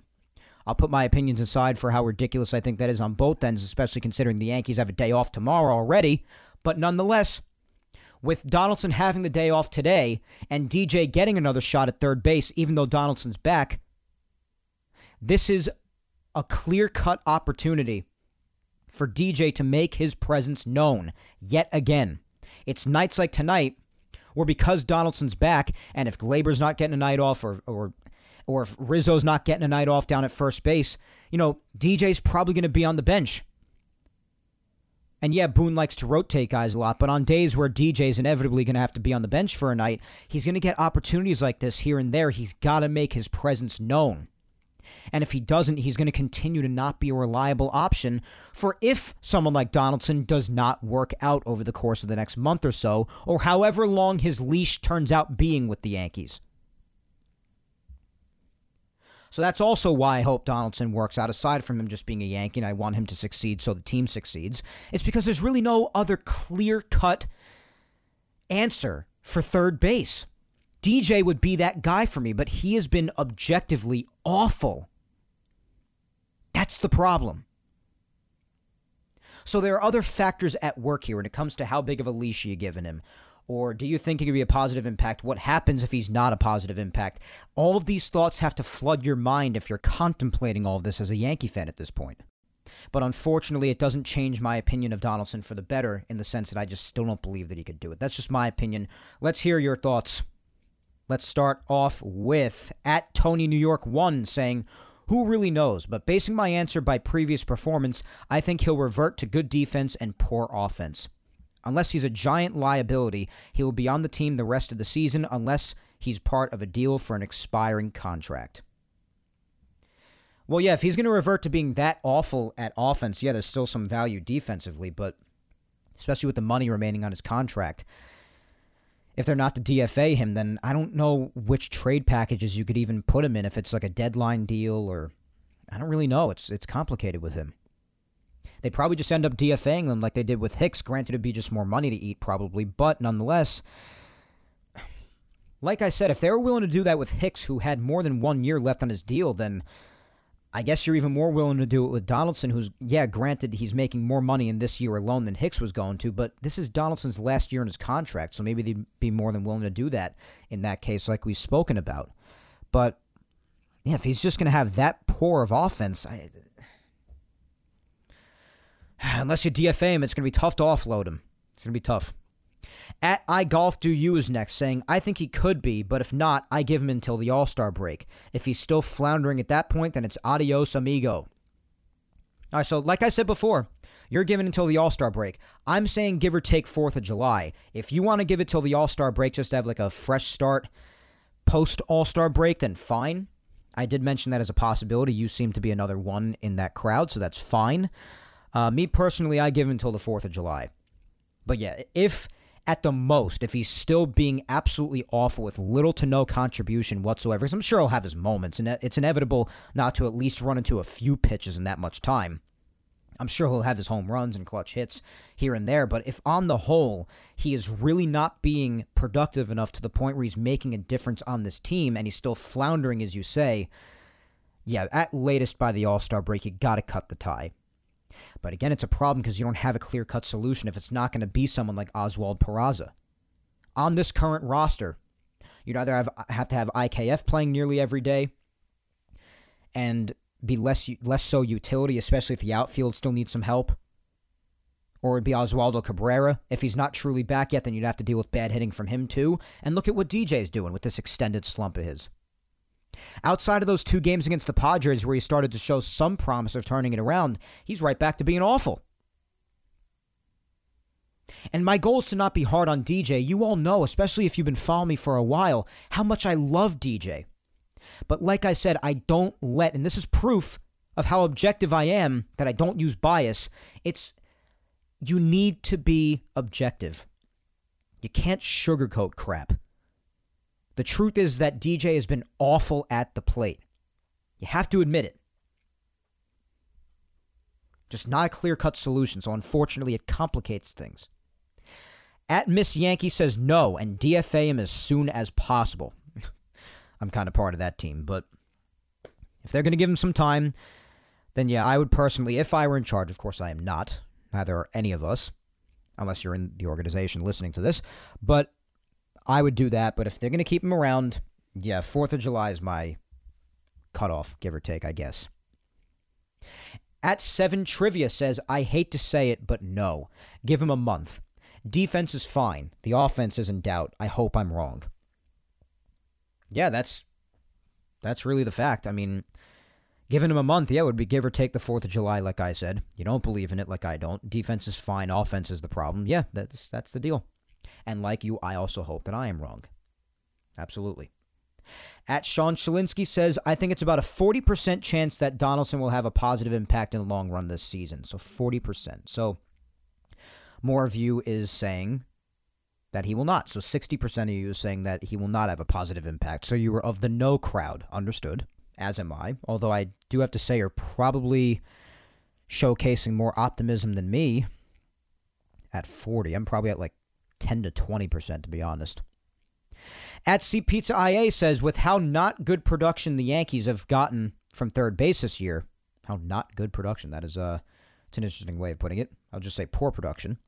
All right, this is not an English lecture, Mike. Keep reading the reply. I think Josh Donaldson gets a long leash. Plus, he knows this could or is his final year, so he wants to go out better than he hit last season. It would also be an improvement over what they have gotten thus far from third base. Yeah, definitely. Definitely from a hitting standpoint, at least, because like we said, main third baseman to this point has more often than not been DJ, and we've seen what's been going on with his bat lately. So, listen, if he could have like an OPS plus of anywhere from like 105 to 110, and he could have an average, I don't know, like 250 or something, just driving runs, have a good RBI count, have a good on-base percentage, his slugging is good if he keeps on hitting home runs and extra base hits on the hole, and it's coming through in clutch situations and really making a difference, then fine. I'm more than fine with it. He doesn't have to do a crazy amount, just contribute regularly and just hope for the health of the rest of the team as well. Because when Bader's back and Judge is okay, when you could look at the lineup being Glaber, Judge, Rizzo, Stanton, DJ, when and if he decides to turn it around, Donaldson, Bader, all of those guys in a row, that's a good batting order. Not particularly in that order in certain areas, but just all of those guys stacked up one after the other. You don't need Donaldson doing a crazy amount, but you do need him to contribute. So, a Nestor update. Oh boy, here we go. All right, so Nestor, it is an injury. Left shoulder's bothering him. Boone hopes that he misses only 1 or 2 starts at the most. IL is unsure. Expected to be placed there, but unsure. And there's your Nestor update. And again, at the time you're listening to this, I'm sure you have already heard it. But yeah, guys, that's the Nestor update. So, seems to be some unsureness between both Nestor and Judge as to their future, or immediate future when it comes to the injured list. It seems like there's more of a chance for Nestor to go to the injured list than Judge, if I had to say. Probably just going to check back with Judge come Tuesday since he's off tonight and then off tomorrow with the off day. And it's just a toe issue, which, I mean, we've seen dire toe issues. Look at DJ last year, how much that messed him up. But they're probably both going to go to the injured list with the luck that the Yankees have. But hopefully at least Judge could dodge it. And listen, this supports something that I've said for a long time as well. When it comes to Nestor being hurt again, and yes, he had the hamstring thing earlier in the year around the time of the World Baseball Classic, and call that what you will, whether that was just a phantom thing to prevent him from pitching in the World Baseball Classic or whatnot. But if it was real, you have the hamstring, now you have this shoulder issue, which I guess explains the fatigue at the end of the start or why he's having so much trouble around 80 pitches, third time through the order. Regardless, though, this continues to be reason as to why, aside from how good he is in general, I am such a Garrett Cole defender. You can go after him all you want for his occasional rough patches. Fact remains, like it or not, he is the guy. He's the ace. And we always talk about it too, even how when he doesn't have his best stuff out there, he grinds, he battles, he fights through it, and gives the best start that he possibly could. Rarely is it that he ever just completely implodes. He fights through it as best as he can, regardless of his pitch count. And more importantly than anything, he's out there every 5th day ready to take the ball and give it his all. Rhyming accidentally. But not a single other starter, if you look at it at this point, especially with Nestor now missing at least a start or two, not a single other starter in this rotation can say that. That they're out there every 5th day giving it their all. They're all either going through their rough patches, fighting through injury. Not Cole. He's out there doing his thing. That has to be appreciated. And you might say, well, look at it all throughout the game with how injuries are all throughout the game. It's not just specific to the Yankee rotation or the Yankee team overall. Yeah, you're right. But that's even more of a testament to Cole, to be honest. So my point is, don't take him for granted. I've been on this hill for a long time, and I'll continue to be there. Go after him all you want for his occasional difficult starts. Because he's going to have them. He's a human being like the rest of us. He is human. But he's out there every 5th day, regardless of whatever you want to say about him. So, just want to remind everybody of that in light of this news especially. Not to crap on Nestor. He's had his rough bouts this year so far. I still love the guy. He's entertaining. He has good stuff on the mound. He's just experiencing more difficulty this year. And I hope he fights through it and finds his way. But it also is an opportunity for me to praise Garrett Cole even more. So, that's that. That's the update on Nestor. And, yeah, so it seems pretty unsure as of now at the time I'm taping in the 6 o'clock hour here Sunday evening as to what the fate of him and Judge will be as far as the injured list. It seems, as of this moment, a lot more likely that Nestor will at least land on the injured list for at least, well, if it'd be the 10-day, then he'd miss 2 starts probably. Or at least, maybe just 1, because he's due on Wednesday, 10 days, yeah. So, probably just 1 start, but they did say 1 or 2 starts, Boone said. But it seems like it's more likely he's going to the IL, and they just seem really unsure about Judge right now. It just seems to be a real see how he is on Tuesday sort of situation. So, that's your update. I'm glad we got that before the recording ended, so we can have the latest of updates possible here on the show. Like I always say, Sunday is a good day to do the show because a lot of the latest of Yankee news comes out on Sundays. So that's good. Continuing on with the social media replies, though, guys, we'll continue on. We've read a few already. We'll read a few more before wrapping up here. Up next, we have got at Baseball Tzar saying he is in the lineup until today. I hope he is not what he was last year. With our age and injury history, he will play a lot. Yeah, and maybe the other injuries will also allow him to have an even longer leash. That's another factor. Not wrong about that. And yeah, not in today. Maybe if it's a vital moment, maybe he'll get a pinch hit appearance later on. Even with Aaron Judge, Boone didn't necessarily rule out using him later, but especially with the Rizzo situation earlier in the week, I would not bet on it. But yeah, I totally agree, especially with the age and injury history. It could extend the leash a little bit, could get a lot more playing time, but yeah, you certainly hope he's not what he was last year with the bat. Otherwise, that's bad. At Yankee Ken says, I'd give him 6 weeks. That's a big enough sample size to see what he has. That's fair. Okay, so a month and a half. So that'd probably take you to give or take the All-Star break, give or take. So another All-Star break, generally, time span to see what he has. That's fair enough. At Rebirth Chaos 09 says, I have doubt because he's had some moments, but it's been more bad than good. The postseason last year, he was a no-show. Half the team was except for Stanton and Bader. I need to see him do this consistently before I can say he can make an impact. Now, don't forget Rizzo, too, in the playoffs last year. Don't forget. Rizzo was really... I'd say Rizzo even more so than Stanton. But, yeah, Bader was the main guy for sure. But, yeah, he needs to do it consistently. That's the key. It can't be so streaky or mostly bad and just going on the couple of times he came through within a month and a half time span. No, it's got to be consistent. It's got to make a difference. So, yeah, I agree. Totally. But, yeah, the doubt is real in this area, of course. At Laura_Icemont, Laura says, while the first 2 games have been promising, I need to see more consistency from Donaldson offensively. I'd give him another week of games played so I can confidently say whether he will be an impact or not on the team. Another week only? Wow. So you're strict, Laura. Yeah, listen, I respect it because he's had plenty of time over the course of the last year and a half so far. So I don't blame you. But, yeah, yesterday's game was definitely different from Friday's game because Friday's game obviously had the 2 home runs, one of them off Kershaw. It's awesome. But last night's game, yeah, 0 for 4 with 2 strikeouts. So kind of back down to earth last night. Obviously has tonight off. So we'll see what he does when he's back in the lineup probably Tuesday. Yeah, we'll see. Tina at Mountain Gal 456 says, it was nice to see him have such a good first game back. We know he's good defensively, but I can't say if this is going to be a consistent thing with him. All I can say is if it is, it would be huge. Yeah, and like the other reply said before, especially in light of all the injuries the Yankees have had to endure this year, like they have to every year seemingly, but especially in light of all of that, Donaldson being a big factor, that'd be huge. It absolutely would be. 100% Tina. So, yeah, we know what the deal is defensively, but we're going to need more than that. Not paying him the money that they are, and not having him be in the lineup and be as important of a factor in it as he is just so he could play defense only. You need him to hit.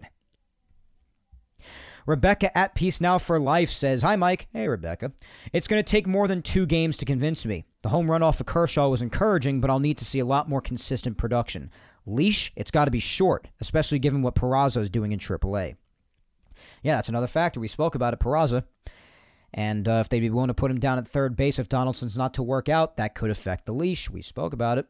100%. But, yeah, the home runs on Friday, encouraging, sure.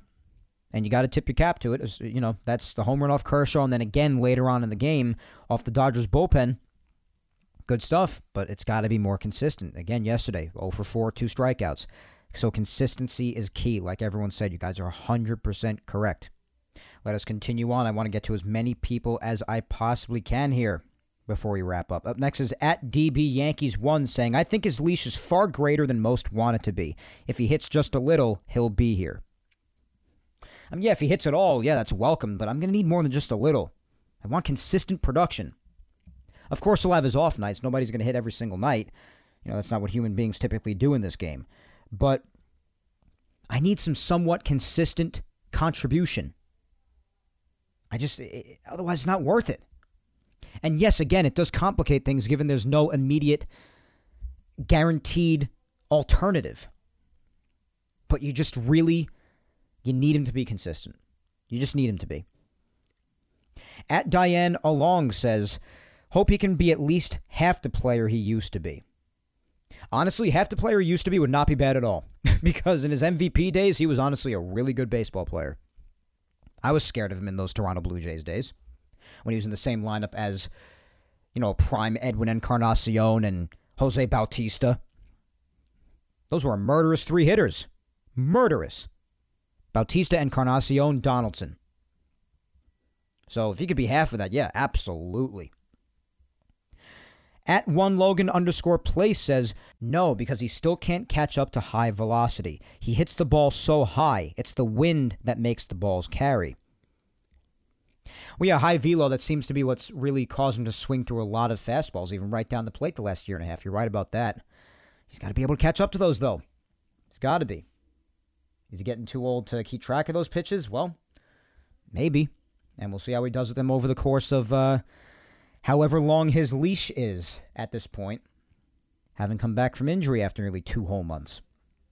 And yes, home runs are usually really high up, so if the wind does contribute to them, it would not be that much of a surprise, to be honest. At EricCop21 says, I think it'll be a better impact than most fans expect. DJ looks shot and clearly cannot play every day. Oswaldo's played third base, and his offense has been brutal, though. If Donaldson can keep up the defense from last year and increase his power, it would be a huge positive. Yeah, it's a big if, though. That's the problem. And how long are you willing to wait for that to happen? That's the question.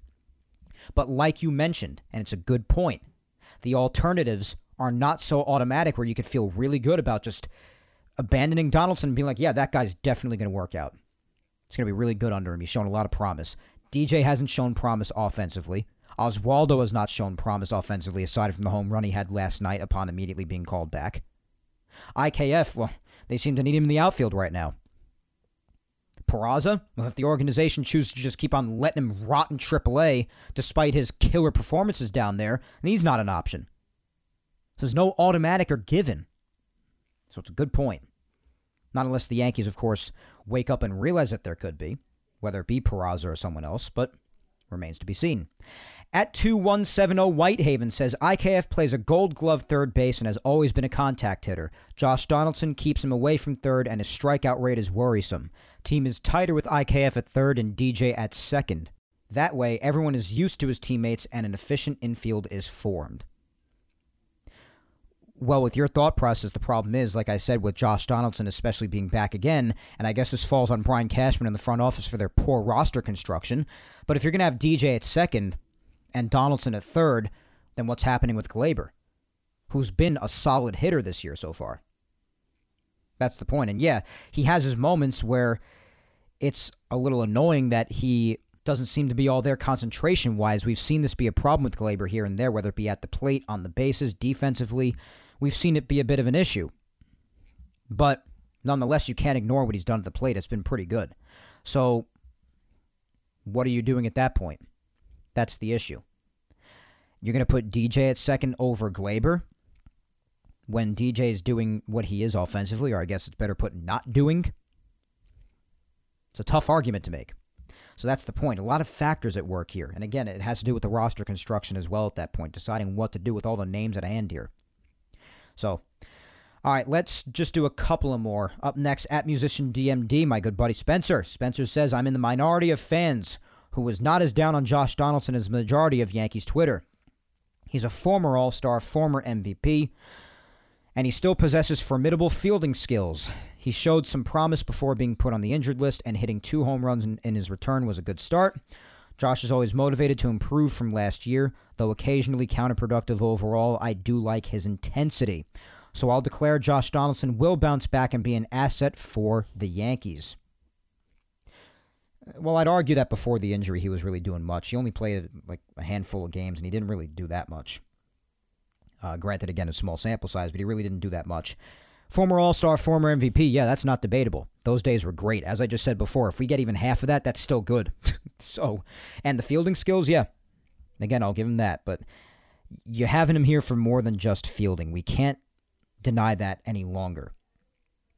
So it's time we start to see something with the bat. And the 2 home runs, one of them being off Kershaw Friday, yeah, good sign. Is it going to happen consistently? That's the question, like a lot of others have raised. Intensity will only take you so far. You got to actually get results. So, listen, if you believe in him, then more power to you, man. Like I said, even if it disagrees with my personal feelings, I'm never going to crap on somebody else for being positive about a Yankee player, unless it's just completely outrageous and irrational and just toxic positivity. That's another story. But you want to be positive about Donaldson and say that he could help the team? Even if I don't necessarily agree, well, I'm going to hope for the same thing, obviously. So, we'll see. All right, let us finish off with the usual final 2. First up, my girlfriend, Vic Salimo. She says, unfortunately, a couple of decent games does not give me confidence in him. With time and consistency, especially offensively, that could change. He needs to prove himself, and until he does, keep him on a short leash. Well, it's hard to argue. And both games weren't really decent. He went back to being 0 yesterday. So there's that. Friday was really good. But yesterday was what it was. But yeah, regardless, like you said, a couple of games isn't nearly enough. You got to give him some time. Otherwise, you're just not being reasonable at this point. You could say that you want him DFA to begin with, and that's fine. But while he is around and there's nothing we could do about it, which is the situation right now, he's got to be given some time. And if after a little while he doesn't perform, then make your decisions and hopefully cut your loss at that point. But yeah, consistency, like everyone said, Vic, and you're right, is key. It's key. Last but certainly not least, as always, my mom, Julia Gina Scudero. She says, hi, Mike. Hi, Mom. At the age of 37, I truly don't think Donaldson is worth anything. Even if some home runs are made, it's not something reliable. If they cut Hicks with so much more time left on his contract, Donaldson has little to no time left, and they should do the same. Cut him already before he throws the team backwards again. That's my take on it. Thanks, Mike. Well, you're welcome, of course. And thank you to all of you who submit your comments as always, whether it be in open-ended questions like this or on a Q&A asking me stuff. You know that I can't possibly put into words how much I appreciate it. But nonetheless, it's tough to argue, Mom, because again, I'm of the crowd that doesn't believe that he can turn it around, at least significantly. So, yeah, like I said, if some home runs come here and there, yeah, fine. But is it consistent, and are they really helping the team? And is he doing more than just hitting home runs? Because, not all of baseball is just home runs. And we spoke about it, yeah, if they were willing to cut Hicks and just DFA him with multiple years left on the contract and, there's only a few months left on Donaldson's, then, would the Yankees be willing to do it? I'd say maybe that shows that they could be more willing to do it than we originally thought. But we'll see what happens. I don't blame you for not believing in him. I don't. This last year and a half has been a decent amount of evidence to feel that way. So, but with all that being said, guys, amidst the West Coast chaos yet again, with it coming to a wrap tonight, with the White Sox and Red Sox ahead for this coming week, so both Sox teams in the Bronx, other than obviously hoping the Yankees officially take the series against the Dodgers tonight, with the game starting somewhat shortly at the time I'm recording. I think we covered everything. It's really tough to keep track of because, again, especially with the injuries and the roster stuff, and even more stuff coming out just today with Judge and out of nowhere with Nestor. Nobody saw that coming. That wasn't even a discussion until just a couple of hours ago. I don't know. It's so tough to keep track of. Anybody who does a Yankees podcast, including myself, honestly, hats off to all of us. Let's all give each other a good old pat on the back right now because what we have to cover on a regular basis, oh my God, most others would have a tough time doing. I got to tell you, it's exhausting. Like I said, no end to the pain when it comes to the injury crap, and it is exhausting. It really is. But with that being said, my friends, I do believe that is all for episode 184 of Yapping Yankees today. If you don't already, please be sure to follow me on all socials. Facebook fan page, Mike Scudero NY, Twitter @Mike Scudero, and Instagram, Mike Scuds97. Subscribe to Yapping Yankees on all 4 of the platforms it's available on: YouTube, Apple, Spotify, and SoundCloud. Show your love across all 4 like you all do such a great job at doing, my good people. And if you've missed any Yapping Yankees episodes, well, do not forget episodes 34 all the way up to today's episode are available on YouTube. And all Yapping Yankees episodes going all the way back to episode 1 about 4 years ago, all the way up to today, well, those are available on SoundCloud, Apple, and Spotify. But once again, I thank you 3,000 for listening to me yap today. As always, my friends, I have been your host, Mike Scudero, and I will talk to you next Sunday, June 11th, when I come at you with 185, 15 episodes away from 200, guys, of Yapping Yankees. Until then, though, you know the deal. Hang in there. Be patient, especially when it comes to the Yankees and their injuries. Stay safe. Look out for your loved ones. Go ahead and kick life's ass this week, my friends. I know I will, in light of starting my new job. I'm so excited for it. And let's hope also that everyone who's on the injured list comes back as soon as possible. Let's hope Judge doesn't hit the injured list. Let's hope Nestor's back as soon as possible and ready to go. Gets past his problems with third time through the order, 80 pitches, give or take, fatigue. Let's just hope for the best all around. I guess that's just the moral of the story, right? In any event, though, let's hope the Yankees take the series against the Dodgers tonight. Let's hope they play well against both Sox teams. All of that good stuff until we meet again next Sunday. I'll talk to you then, guys. Take care, and let's go Yanks.